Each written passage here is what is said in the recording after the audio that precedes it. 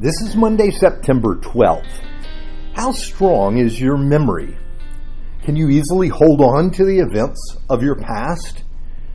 Yesterday was a day of remembrance for us in the U.S., the anniversary of 9/11. Growing up, I remember hearing people talk about where they were when President Kennedy was shot. The nation came to a standstill. Everyone stopped as the news came in, and they wondered if the president would live, if his life could be saved. I was only 4 at the time, and so I have no memory of this moment. But that's not true for 9/11. I can remember right where I was at the time. But now there is a generation coming that was not alive when 9/11 took place. They've heard what happened, but it's different when you see it happening live.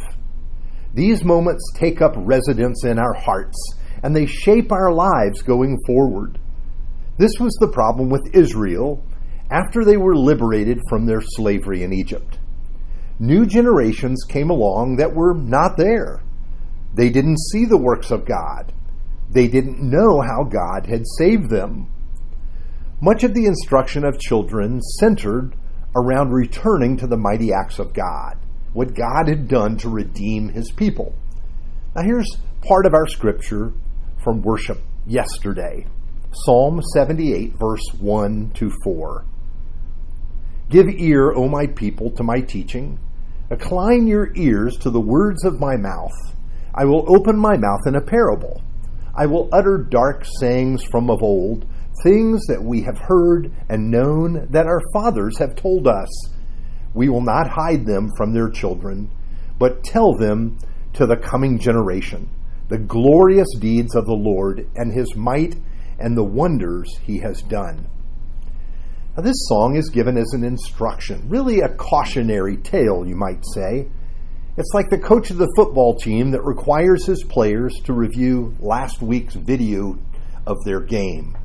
They get to see every dropped pass and every missed block and the foolish penalties they racked up. It's humbling for sure, but it reinforced a clear message. We can't do this again. Now, this is what this song is about. It is like a few of the conversations I had with my dad when he shared with me the mistakes he had made.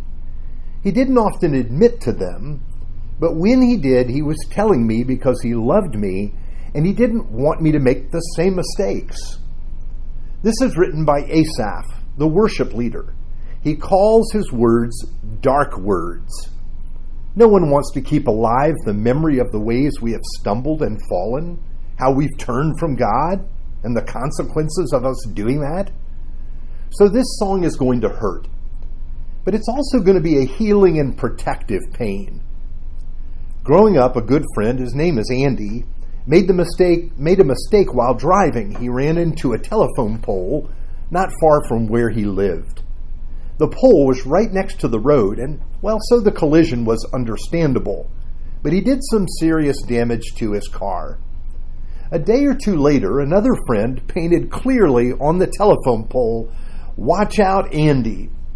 Now that painting stayed on that pole for years, and it serves as a cautionary tale not only for Andy, but also for the rest of us. You see, this psalm has that purpose for God's people. It calls God's people to tell the stories they may not want to tell. What experiences of your past might help your teenager to hear, if you have one? Not because it reveals your success, but because it shows your need of grace and forgiveness. And it will be a warning to your son or daughter. This is why the text calls Israel not to hide these lessons from their children. We want to hide some of the lessons we have learned.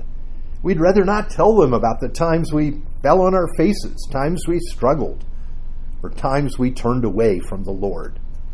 So why share about these times? Well, it shows that God is the hero of our story. We're not self-made. We're saved by grace. Now, the psalm tells us that there are 4 major reasons why we should need to tell these stories. First, we tell them because we want the next generation to hope in God. We want our children to trust their lives to the Lord. And so sharing the truth about our lives shows them that we need a Savior. We need God to rescue us. Second, they would be informed and humbled by the knowledge of our stumbles. We want them to remember the works of God in saving us. Yes, we want the story of our salvation to ripple down through the generations, even to a generation that has not yet been born. And third, those that hear will keep God's command. They will cling to God, really. That's what we hope. Hearing our stories of brokenness will lead to their obedience, and it will open the way to life. And this is what we desire for our children and for their children too. Finally, that they should not make the same mistakes, not wander from the Lord as we have. Now, as I read this psalm, it gives a real hope. The hope that we can learn from our parents. We can learn from history. We don't have to make the same mistakes. We can walk close with God. We can learn to trust Him and teach our children to do the same. We can share how God has cared for us and redeemed us, even though we were caught in sin. Let's pray. Lord, we spend so much energy running from our stories. You redeem us to transform our stories into histories of hope and redemption.